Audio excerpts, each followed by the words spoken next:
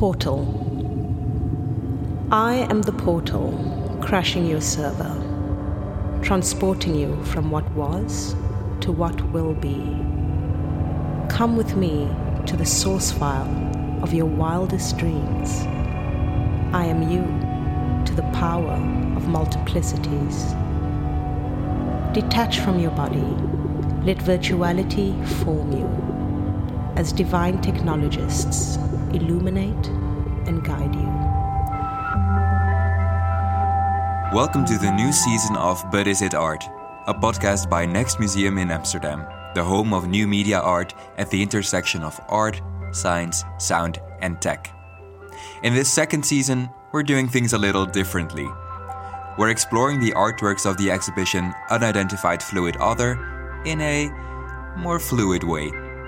In 6 episodes, we'll talk about common themes in this exhibition curated by Bogomir Doringer, but also about themes in contemporary art and new media art in general.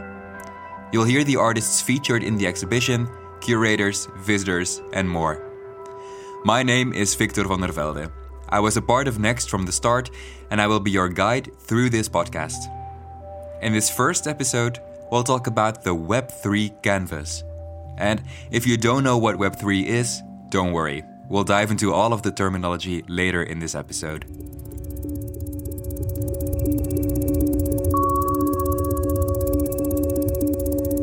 I'm in the museum. It's very different now from last time you've heard me talk about it. Some of the rooms have changed slightly, but the biggest difference is in the artworks. Next Museum has a new exhibition. I walk in and a semi-human pink avatar looks me in the eyes. This is Beatrix's Odyssey by Harriet Davey, a series of videos featuring the androgynous avatar Beatrix, accompanied by creative writing by Julia Beth Harris. You heard the first Beatrix poem at the beginning of this episode. For me, UFO, on the one hand, when you look at the artists that are presenting work in UFO, it's very much for us about showing the artists that are making work today, using technologies of today to tell their story. This is Merel van Helsdinge, Managing Director and founder of Next Museum, talking about the exhibition Unidentified Fluid Other, or UFO for short. And those stories vary from stories of identity, of trauma, of religion. It's stories of their own history and really telling their own artistic story using either video game technology, 3D design, designing their own avatars, really using the virtual worlds and virtual tools and technical tools that we have at hand and that they grew up with to tell their story. And I think that's really, for me, the most interesting part about this exhibition. And as someone said it really nicely, is you don't necessarily have to love the art or think it's beautiful, but what you need to understand is that this is the way the makers of today are telling their story and expressing themselves. UFO showcases art using cutting-edge, innovative software and technology, and it often combines multiple art forms. If you've listened to the last season, you could be thinking, hey, that's not so different from last exhibition. And you're not completely wrong. But still, both exhibitions are vastly different. So in the last exhibition, Shifting Proximities, there was a big scientific layer. And the theme, as well as the artworks themselves, were very rooted in humanity, let's say, and the earth that we walk on and the science that we've discovered. Whereas I think this exhibition is totally stepping out of the real world. We are not grounded on the planet Earth anymore, but we're actually reflecting on something so much bigger. We're stepping out of the day-to-day. We're stepping out of humanity, and we are reflecting on the individual and virtual worlds individuals create to find their true selves. But when it's all about the inner world and the virtual world, why is the term fluid so important? So for me, it's the fluidity between the real world, with air quotes, and the virtual world, because they are coming closer together and they are morphing into each other more than ever. with the use of technology, with the use of our mobile phones, with the dependency of actually having a smartphone with QR codes, etc., when you travel.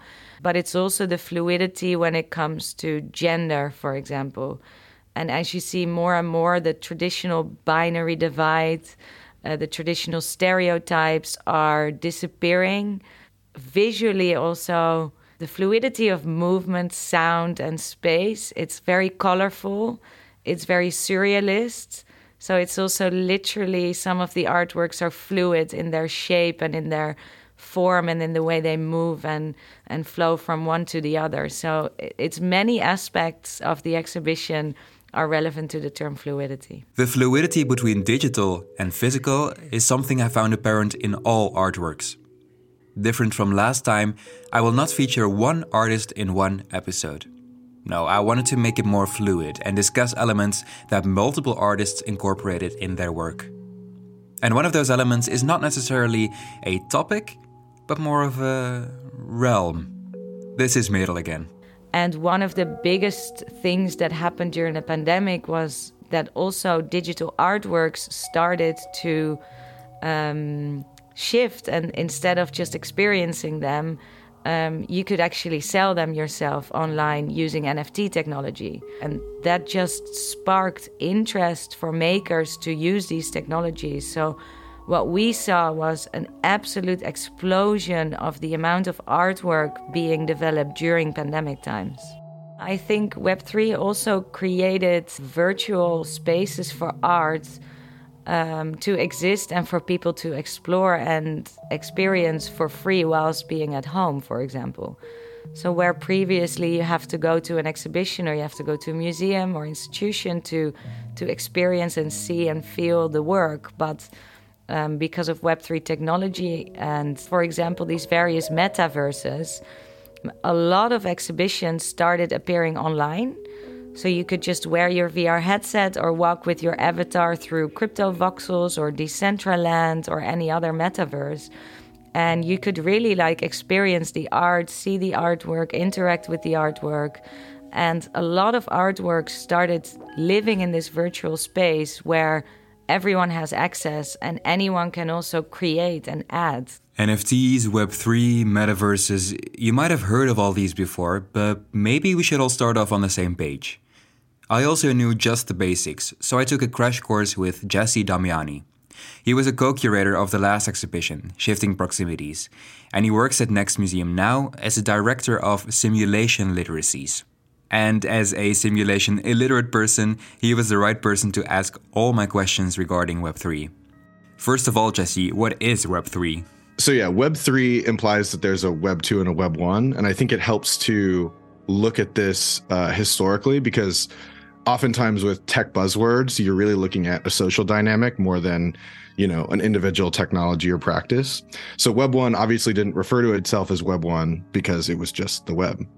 The rise of Web 2 was this new social moment that was springing up around e-commerce and social media, essentially. We were moving from this version of the internet where most people weren't really participants, they were consumers. So Web 2 was a moment where people who didn't have as much technical fluency could become participants. So we see this in the rise of Facebook, for instance, where you don't have to run your own server to have a profile on Facebook and to be able to upload photos and everything like that. But what that did was it centralized a lot of the data and a lot of the sort of rules of the game with a few select players. What Web3 is putting forward, and again, I think that this is more of a social dynamic currently than it is something that's really playing out in practice, is returning that power and sovereignty back to individuals on the web. So I guess Web3 is all about decentralization and taking the control back. That makes me think of cryptocurrencies like Bitcoin and Ethereum immediately. They all live on the blockchain, right? So how does that work? Blockchain is a distributed ledger. So think in a very sort of ancient sense of what a ledger is, a place where you're inputting entries. What's different about blockchain is that it's creating a decentralized means and an automated means of coming to consensus or agreement about what's happening on that ledger. So instead of one person going onto the ledger and changing the ledger, a blockchain is creating a context where many different parties have to all agree about what goes on that ledger. So in the case of cryptocurrency, that's essentially just the money on that ledger. Where that got even more interesting, particularly as it relates to folks in art, with the launch of Ethereum, you had a programmable blockchain, which is where you could create new different types of tokens and apps or decentralized apps. And this is where it becomes interesting for the artist, because an example of these new types of tokens are NFTs. What are NFTs and what does NFT actually stand for? So a non-fungible token, non-fungible essentially just means unique and not subdividable. And so the example that I often use is buying a loaf of bread is essentially buying a non-fungible unit of bread. If you could subdivide that bread up into slices and buy individual slices, it would be a fungible loaf of bread. So what you're doing when you make an NFT, for instance, is you're making a token that is usable on the same blockchain as the fungible money on that blockchain. But you can also make these non-fungible tokens, which can't be subdivided. And so with that token, what you can do is essentially attach it to a piece of art, a digital collectible, any type of sort of digital asset, and include a number of different pieces of metadata to specify, all the aspects that make this particular thing unique. It's unique, but it's also highly traceable. How does that work? What's cool about blockchains is you have this massive global timestamping structure. And so with an NFT, when you mint a work as an NFT, you have the exact moment it was minted. And moreover, you can actually trace the ownership of a given work across the various collectors. But so what it means is where you might be able to trace the lineage or the sort of ownership record of an iconic painting, there are many instances where, you see about these on the news all the time where, one piece is discovered in somebody's attic and, brought to auction and things like that. And there's no way of knowing necessarily, there might be gaps in understanding who owned this. And so with something like a blockchain, you essentially cut that problem out. Okay, and what about the metaverse? How do these NFTs fit into the idea of a metaverse? I think the metaverse is a term that describes our trajectory as an increasingly digital species. And so, you have the fully realized version of the metaverse, which is a fully virtual world that leans into all the affordances of a fully virtual universe, I should say, fully virtual universe. But I think you have many steps in getting there that are also reflective of this metaverse shift that are not necessarily the metaverse. NFTs to me are like one of those steps. And I think that there are other thresholds. I think the mass acceptance of video calls, that took place with the pandemic is another type of thing that's like heading us in this metaversal direction. I bring all that up to say, I think that where the metaverse is important for artists is that the metaverse is essentially reflecting all of the era-defining technologies of our time and the social outputs and practices that emerge from that. And so if you kind of zoom out and like leave the buzz and the sort of chaos of the sort of metaverse conversation aside, virtuality, automation, machine intelligence, all of these different pieces are informing everyone's lives. That being the case, there are many roles that an artist can play, but one is to kind of be a lamp in the fog, to kind of show us where the different aspects of culture, development, progress are taking us, or what new ideas are emerging from that, and being critically engaged in those ideas, and maybe even revealing the ways in which those tools or ideas or narratives are failing us. So I think there is this interrelationship between NFTs, the metaverse, and how artists participate, but I think it's an emergent one rather than a well-defined one. A quick recap. Web3 is a new social movement in which people are reclaiming control and the internet becomes decentralized. An example of that is the blockchain, where cryptocurrencies as well as NFTs provide a new way for decentralized transactions, which makes the existence of digital art way more controllable and traceable. And the metaverse, just like Web3, is a shift towards a world in which our lives become a hybrid between digital and physical. And NFTs are part of this shift. But let's get back to the museum. In UFO, this digital realm is well represented. Yes, it's still a physical space, but many of the artists exhibited experiment with or they work just with NFTs, the blockchain, and in metaverses. A good example is the artwork Whole Land by The Fabricant. Yeah, so the Fabricant is a Dutch digital fashion house where we commissioned an artwork by them.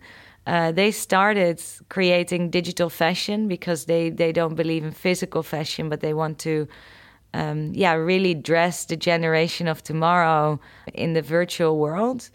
And they really try to break the boundaries of identity as well. So in the virtual world, you can wear whatever you want. And they also built their company purely digitally. They developed incredible fashion for avatars and digital identities, let's say. They also did a lot of NFT drops. They sold some of their garments online. And what you can now do in the museum is look at their beautiful digital fashion pieces, but also try them on yourself. So we have several filters that you can actually stand in front of a screen and swirl around and wear some of the dresses and the jackets and the headpieces that they developed for your avatar. So you're really becoming a unidentified fluid other wearing various really funky digital fashion pieces. I spoke with one of the founders of The Fabricant, Amber J. Sloten. And while we were Zooming, I was immediately introduced into the world of digital fashion because Amber was wearing digital earrings from their jewelry collection. So digital fashion is basically a way of dressing yourself in the virtual world. This could be from dressing your pictures on Instagram, so taking a photograph, sending that somewhere, that it gets dressed with 3D models, and you can then put that on your Instagram as a picture that you're wearing something. Or it could be an AR, which is, of course, what's in the exhibition for Next Museum, which is a very big installation where you can wear the garments and actually try them on. And then the other version is where you actually have a virtual character who wears the garments in a virtual space, which is basically how I think a lot of things will evolve. So the AR part will be one part, and the virtual world where you wear your items will be the other part. So there'll be a digital space where you'll move and behave and where you'll operate, and then there will be like video or photo content of you wearing the clothing on your physical body in reality. Just to clarify, Amber and The Fabricant only make fashion that exists digitally. Though you could put it on your body in a photo or through AR, which is augmented reality, where digital elements are projected on the physical world, none of it will ever exist in the physical world as a garment. And where I see the future move is that we will have lenses or glasses with which we're looking at each other, and then I will see you wearing a garment, for instance, and this garment you can change every second with however you feel like you want to change that. So whenever you feel bored, you just download a new look, and you dress yourself. And I think that is the future of what fashion should be, instead of it being this endless process of creating new garments, which takes up a lot of resources. You could see Amber as a trendsetter, but for her, digital fashion is not a novelty anymore. In fact, to her, it was more than normal to start developing digital fashion. Yeah, so I studied traditional fashion design. So I studied fashion design on Amsterdam Fashion Institute, very traditional, learned how to sew, how to create the patterns for the clothing, learned how to create everything from scratch. But I very soon realized how wasteful this whole process was and how backwards everything was. While most of our lives were playing out online, everybody was still making these physical garments, and I felt like there was so much tech to experiment with and to create new identities with. And growing up as a kid, I used to game a lot. So for me, these virtual worlds were very natural, and I didn't understand why fashion wasn't more virtual. Amber graduated from fashion school being the first student to make a digital fashion line as a graduation project. And working as a digital fashion designer wasn't easy after graduating either, until the blockchain and NFTs started booming. Before blockchain and before NFTs, we would give away files, or we would sell files, and people could still copy them a million times. They could just copy and send it to others. But now with the blockchain, what it really allows you to have is ownership over that item. So you are the owner over that item and nobody else is the owner. And that to me is what blockchain really entails, is it is ownership over digital goods. And this is something that we could never have before this, because you could just endlessly send, if you have a picture of some Van Gogh painting, you can just send it to everyone. And it's, it doesn't matter. It's not like it's yours or theirs, whatever, you can just copy it. But now it's ownership that really counts, and it's logged in the blockchain, which means that it's there forever and anybody can see and trace it back to the original owner and can see that it's yours right now.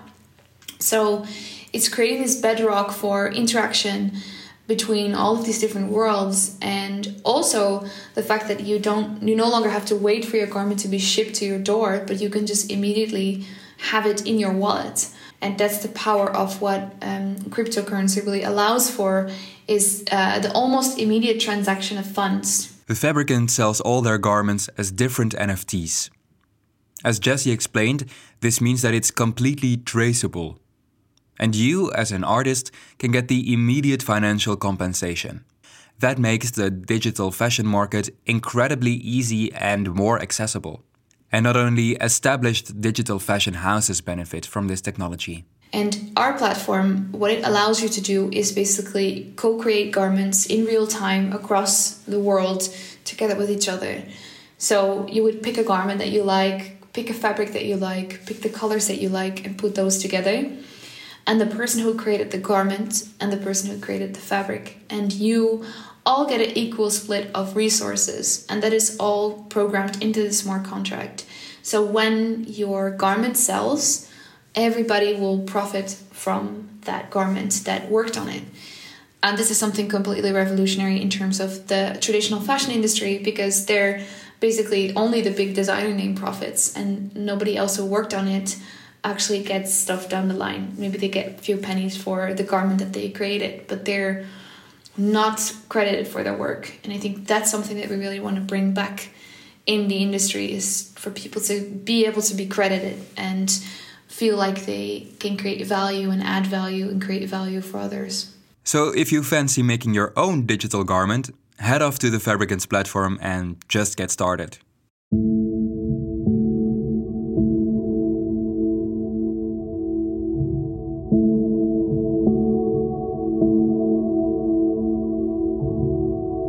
We'll hear more from Amber and the Fabricant's vision later on in the podcast, when we talk about the digital self and the fluidity of gender. But I wanted to hear from another artist working within Web3. Ocean, or Sean Tyler Thomas Walton, is a multimedia artist who makes comics, videos, music, video games, and more, and combines it all into a big realm called Ocean World. This is Ocean.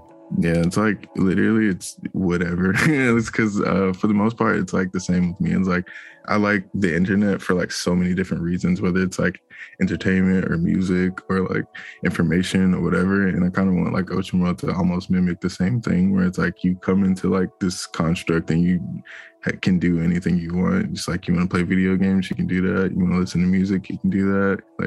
You want to read comics, you can do that. You want to, I don't know, you want to dress up and talk to people, you can. You can do pretty much anything you want inside this whole bubble. And so it's just, I just tried to make a construct that is free and open for you to do whatever. In the next episode, we'll talk about Ocean's work exhibited at Next Museum. But now, I wanted to talk about how to access Ocean World. For the most part, I put most of it on this website called VRChat. It's a platform. You can use it. You can use a VR headset, but you also can use desktop. It's way more fun on VR though. I'll let you know. But yeah, you can put on a VR headset or whatever. You can go around and you like log in. You can make your own character. You can like get characters from other places, all that kind of stuff. But yeah, it's literally just like I put all the worlds up there and they all like kind of connect together in weird ways and have like just a bunch of like lore stuff in it and just like extra empty, like heavy stuff that I didn't put in like comics or mangas or shows or anything. So you can dive into the extremely colorful, playful and joyful ocean world just using your own computer. You can be a part of it and walk around in Ocean World with an avatar, interacting with others, playing games Ocean designed and listening to Ocean's music. It's very similar to a metaverse. Ocean also actually worked with a metaverse-based company called Realm to create a virtual world. Yeah, so Realm is like this metaverse space. They basically specialize in like creating like worlds that other people can create for themselves. And so it's been a concept for like a long time, but I guess now it's like becoming like a cooler thing because now you can put like monetary value into it. And so beforehand, it would be like you pull up into like this 3D space, you can build a world, you can build your clothes, you can build like a whole avatar and stuff like that. And people would spend like basically like internet money to get those things or something if they didn't want to build it themselves. But now it's like getting to a point where with like NFTs and like crypto and stuff like that, you can now like sell it for real actual money and like make a living for it. And so it's become like super popular. And like now people are starting to actually build like those websites where you can do those things and stuff. And Realm is one of those people. So they built like, they built like a whole construct and stuff like that. And you can build like racetracks, you can build like houses, I believe now. And you can do like a bunch of crazy stuff. And they asked me if I like wanted to basically make my own like little pocket universe inside of their website. Now I was like, yeah, that'd be awesome. So yeah, we've just been collaborating on that pretty much for, I think, almost like a year now. Having played The Sims a lot when I was a kid, the idea of being able to build a house in a metaverse, creating my own avatar, but combining that with NFT art of actual value seems quite exciting, but also so surreal. Technology has like gotten us to the point where we're like, if we go back in the day or whatever, it almost seems like we're like these like pseudo wizards or whatever. It's like you can do all these like cool things, like we can like fly to the moon, or like we can communicate with each other through like TV screens, or like more so interesting is like how that will progress in the future. Almost, it's like we have all these cool technologies, but we always think ahead of like where it could possibly go. And it seems as if that question of where it could possibly go is also highly dependent on which technology is developed, but also which technology is embraced. The way like AR is going, and like the way that like the physical and digital and like the NFT space is going or whatever, I want it to be like very, very like seamless, to where like if you bought some clothes, or like you hung out with some people, or like you went and got coffee, or like you did these things, like they aren't like synonymous in like the point of I did this on the internet, or like I did this in real life. It's like I want them to all coexist in the same thing. Like, and it almost happens already, like with like Apple Wallet, or like the NFT thing, or like the fact that like we're on Zoom right now, or anything like that. Like they're like merged like experiences between like digital and physical worlds and stuff like that. And I wanted to just like basically like better enhance it with like either AR or VR kind of thing. So yeah, I think that'd be really cool. The innovations in NFTs, the metaverse, blockchain, and Web3 in general have shifted the way that artists work.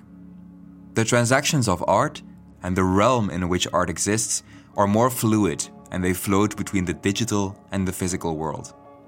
But these innovations are not without controversy. In fact, there's been a lot of discussion on the development of Web3 and the question of accessibility. But most importantly, on the environmental impact of the blockchain in general. But deep diving into these valid critiques would require a whole podcast series on their own. We'll talk some more about these critiques later on in the coming episodes. But if you want to know more, there is a lot of very good information available online.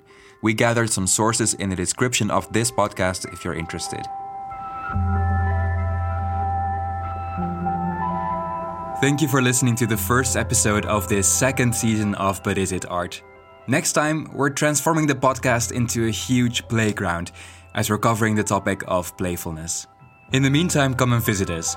You can see all of the artworks that we're talking about in this podcast in the exhibition Unidentified Fluid Other. Hope to see you there.